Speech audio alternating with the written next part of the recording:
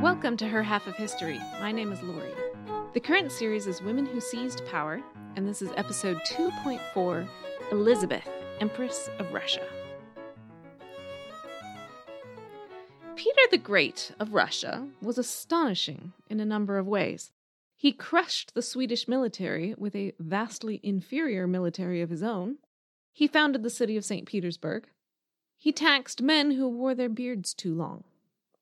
But by far the most heartwarming fact about Peter is that when he fell in love with a foreign, illiterate peasant girl, he wanted her as a wife. Marrying her was politically difficult, but instead of backing out, he married her in secret. And instead of pretending she was just a mistress, he told the world that he intended to marry her, but just, and I quote, hadn't found the time. In 1712, he found the time, by which he meant that he had already crushed the Swedes and solidified his rule. Then he held a state wedding and married his peasant girl publicly. It is a rare thing in history for a powerful monarch who had nothing to gain from it married a woman simply because he loved her and their children. The result of this fairy tale romance is that when Elizabeth made her entrance into the world in 1709, she was technically legitimate by virtue of the secret marriage, but officially illegitimate because the world didn't know about it. At age 2, she was a bridesmaid in her parents' second wedding. Elizabeth was the 5th of 12 children born to that marriage, but only she and her older sister Anne would ever reach the age of 7. And as an aside, can I just point out what a historically strange world we currently live in? In our time, when you have a child, you of course expect her to grow up. Losing one child is a tragedy. Losing 10 is inconceivable. Perhaps it is because of this mortality rate that Peter valued his girls so highly, declaring that he loved both his girls like his own soul. Both Anne and Elizabeth were raised as European princesses, which meant learning French, Russian, history, literature, court manners, and dancing. By all accounts, the blonde Elizabeth was a stunner. The Spanish ambassador said, "She is a beauty, the like of which I have never seen. An amazing complexion, glowing eyes, a perfect mouth, a throat and bosom of rare whiteness. She is tall, and her temperament is lively. She is always with one foot in the air." And though you might think an ambassador has good reason to be overcomplimentary, his description is corroborated by others. Peter's plan had been to marry Elizabeth to Louis XV of France, who was her same age. But it all came to nothing. As far as the world knew, Elizabeth was the bastard daughter of a peasant girl, and even though that was only half true, the French court was far too stuffy to accept her. My sources did not include an account of Elizabeth's reaction to this rejection. Possibly she was hurt. Possibly she was pleased. At any rate, she was 15, beautiful, and good-natured. Surely the future was glittering. But the future is always uncertain, and for Elizabeth it was about to take a series of turns. In 1725, Peter the Great died at the age of 52. He had previously abolished the right of primogeniture, another great thing in his favor, and made a law that said that the emperor had the right to name his successor. He was succeeded by his wife, Catherine I, so Elizabeth was still the daughter of the reigning monarch. Her older sister Anne married a Duke Charles Frederick of Holstein, a duchy in the northern part of what would later become Germany, and Elizabeth was soon engaged to his cousin Duke Charles Augustus, also of Holstein. But the Grim Reaper wasn't done with Elizabeth's family, because her mother died in 1727, having ruled for less than a year and a half. Elizabeth's fiancé died of smallpox 4 days after the engagement was announced. Her beloved sister Anne and her family moved back to her husband's German duchy, leaving Elizabeth very much alone, a solitude that was all the more bitter when the news came that Anne had also died shortly after giving birth to a son. The throne, meanwhile, had passed to Elizabeth's nephew, Peter the Great's grandson by his first marriage. The new young emperor liked his aunt, who was beautiful, and always interested in an outing of hunting, boating, sledging, or tobogganing. What she wasn't interested in was political power, which is a strange quality for someone featured in a series on women seizing power. In 1730, the young emperor also died of smallpox in the middle of the night. Elizabeth was sleeping soundly when her personal physician burst into her bedroom to insist that she get up and run to the Senate to present her claim as Peter the Great's only remaining child. Whereupon Elizabeth murmured, 5 more minutes, rolled over, and went back to sleep. thus proving that teenagers are the same no matter what century they live in. By morning, her cousin Anne of Courland had been chosen as Empress. But Elizabeth didn't care. It was certainly more fun to be the belle of the imperial court than to preside over it. For the next 11 years, she rode horses, traveled the countryside, danced with the peasants, gambled with the guards, and wore breeches because she'd been told she had magnificent legs. She was immensely popular, especially with the men of the court. In a weird twist of fate, it was her very positive qualities that hampered her marriage prospects. It was well known that Empress Anne was jealous of her and suspicious of her motives. Therefore, no European royal house would have Elizabeth for fear of offending Anne. Marrying into the Russian nobility was equally impossible. That would have been marrying down, and would thus handicap any future claims she might have to the throne. She was young, beautiful, educated, and charming, and she was utterly unmarriageable. Like her father before her, Elizabeth found her own ways of dealing with the situation. When a certain tall, dark, and handsome peasant with a rumbly bass voice joined the court chapel choir, he attracted her attention at once. Razumovsky was kind, gentle, and good-looking, and he remained in his favored position for the rest of her life, always supportive, never interfering. In fact, there are more than a few rumors that they were secretly married. The rumors were present for years, but were seriously fueled by the fact that years later, after Elizabeth's death, when Catherine the Great sent her chancellor to ask Razumovsky about the suspected marriage, he reportedly opened a locked cabinet, removed a scroll, tossed it in the fire, and then said, "I was never anything more than the humble slave of the late Empress Elizabeth." Translation? They did marry, but he had no intention of pressing any claims, which was a wise move. For the time being, though, Elizabeth was still alive, Razumovsky was still a favorite, but as always, the pressing question was, who was the heir? Empress Anne had no children of her own, and she named her grandnephew Ivan as the heir. Shortly thereafter, she died of a stroke. The Emperor Ivan was all of 2 months old. Anne had specified that Ivan's mother, Anna Leopoldovna, was to act as regent. And in case you are counting, yes, she is the 3rd female ruler of Russia in a very short span of time. This is a great century for female rulers in Russia. By the traditions of blood right, Elizabeth had a far greater claim than Ivan or Anne, and still, she didn't care. But she grew to care. Anna Leopoldovna saw her as a threat. She kept Elizabeth under surveillance. She reduced her income. Rumors flew that she was planning to force Elizabeth to enter a convent. Finally, in 1741, Elizabeth's physician, the same one who had tried to get her to press her claim so many years ago, came to her and made her choices very clear. She could either be empress, or she could be a nun. There was nothing in between. And if she chose the nunnery, it was likely that her servants and friends would be tortured, exiled, or killed to prevent them from ever trying to resuscitate her claims. Elizabeth chose to be empress. At midnight that night, she went to the guard barracks and said, "You know whose daughter I am. Follow me." And they did. She marched through the bitter night with 300 men at her back.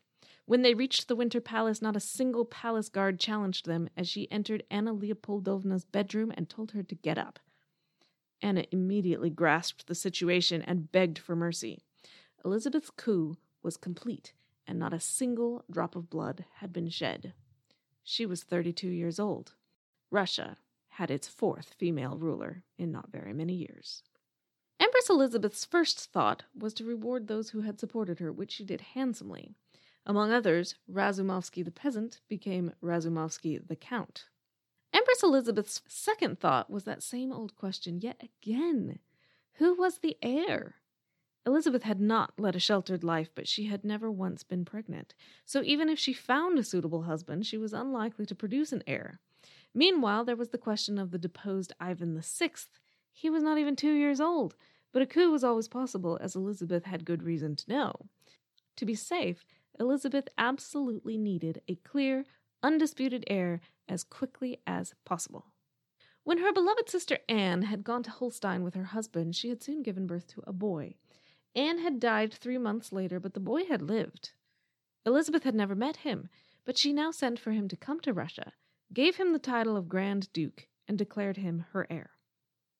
Elizabeth knew this boy, named Peter, was a scion of her father, the illustrious Peter the Great. He was the son of her beautiful, beloved, and accomplished sister Anne.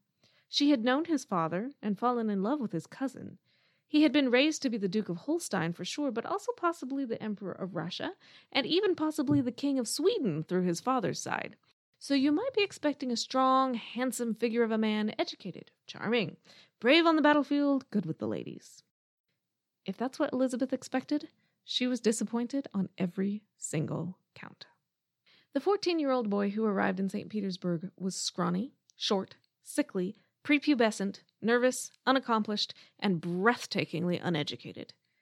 To be fair, not all of this was his fault. Maybe none of it was his fault. His childhood had included whippings, malnutrition, and neglect. But his fault or not, the result was a twisted, fidgety little boy who beat his servants and tortured small animals. Elizabeth hoped it wasn't too late to train him better. Only it was too late. Peter's education had not produced any noticeable grasp of history, languages, literature, geography, manners, or dancing, but he had learned a different lesson very, very well. He knew to the core of his soul that Russians were primitive, ignorant, dirty, undisciplined, and religiously inferior. He felt only contempt for its language, its priests, its military, and the whole country in general. He had no desire to learn any more about it. He wanted to go home. Elizabeth was crushed, and though she lavished Peter with tutors, money, and favors, it was to no effect. He stubbornly refused to show any improvement whatsoever. In desperation, Elizabeth turned to what seemed like her only other option. She had to get Peter a wife who would produce a child who could be given a good Russian upbringing. That wife was named Catherine. And, spoiler alert, Catherine also belongs in a series on women who seized power, so you'll hear a lot more about her next week. But for now, we'll just say that Elizabeth brought Catherine to Russia. But she still had to wait 10 years before the birth of Paul. When he did finally make his appearance, Elizabeth quickly whisked him away into her care, and Catherine hardly ever saw him. This story is almost always told from Catherine's point of view because she is the one who wrote an autobiography. So Elizabeth comes across as selfish and cruel because you don't steal another woman's child. It's just not okay. Bad form. Not a good move, Elizabeth. But I think from Elizabeth's point of view, the situation is more understandable. Remember that she had grown up in a warm, loving family, and every single member of it had died when she was a teenager. She had no children of her own and no publicly acknowledged husband. She had been prepared to pour her mother love on her nephew Peter, but he didn't want it. He pushed her away at every point. Elizabeth didn't just want an heir. She wanted a family, and Catherine was an extremely well-paid surrogate mother. That was what she had been brought to Russia for. So when the babe was finally born, of course he was brought to live with Elizabeth, in the same way that adoptive parents take babies to live with them and sometimes prefer not to have the birth mother around hogging the affection and second-guessing the parenting decisions. And I will say that Catherine, while irritated, is nowhere near as devastated as a modern mother might expect. So perhaps she understood this as well. All this is not to say that Elizabeth didn't have a selfish side. She did. She was lavish in affection, but she was also vain, extravagant, and easily angered. When she died, she left behind 15,000 dresses. Pretty hard to justify in a country where so many lived in poverty. She brought Catherine to tears more than once with public, cutting comments. She also banished some of Catherine's friends from court, for which the only explanation appeared to be that she was mad about the lack of pregnancy for 10 years. Having grown up beautiful, Elizabeth was particularly sensitive about younger beautiful women who might outshine her. In 1747, her head had to be shaved when a heavy powder in it could not be washed out. Well, she certainly wasn't going to be the only bald woman at court, so every single one of her ladies-in-waiting had to go bald as well. Was that terribly dictatorial? Yes. Have all of us at some point wished that other women were a little less gorgeous? Well, maybe. It's just most of us don't have any ability to do anything about it. But alongside such personal incidents, let's look at her record as a ruler. Elizabeth was not a reformer and not a hands-on governor. She allowed her chancellor to pretty much direct foreign affairs. Internally, she returned to the system used by her father Peter the Great, but she did outlaw capital punishment. In fact, she killed no one in her time on the throne, which is quite an unusual way to rule in world history. When you think about Wu Zetian's record, Elizabeth seems unusually sweet and sensitive. She also hated to sleep. She would party as long as the festivities lasted, then retire with friends to talk, then order her maids to rub her feet to keep her awake, before finally falling asleep as the sun came up. Why would she not just go to sleep when she was obviously tired? Because she was afraid. She had deposed her cousin in the middle of the night as she slept. Ivan VI still lived, because she would not dispose of him, and she could never, ever be free of the fear that someone might do the same to her. In fact, my sense of Elizabeth is that unlike Cleopatra and Wu Zetian, she wasn't really cut out for absolute power. She was neither ambitious nor ruthless. She wasn't even power-hungry. In an alternate universe where her father lived longer or her brothers survived childhood, I can imagine that Elizabeth married a Russian nobleman and lived a very happy life, throwing big parties and spoiling her children, forcing them to wear fancy clothes that they didn't like, things like that. That seems to be the situation in which she really would have been happy. On paper, she is an incredible success, but internally, there is definitely an element of tragedy in her story. Elizabeth died of a stroke on Christmas Day in 1761, having reigned for 20 years. She was succeeded by her nephew Peter III, but not for long, because in the end, Elizabeth's main legacy to her country was that it was she who brought Catherine to Russia. And you can hear all about that next week. My major source for this episode was Robert K. Massey's biography, Catherine the Great, Portrait of a Woman. You can find a link to the book, as well as some pictures and other resources at the website, herhalfofhistory.com. As always, many thanks to those who have liked, listened, subscribed, left reviews, recommended it. All these things help a lot. Thanks!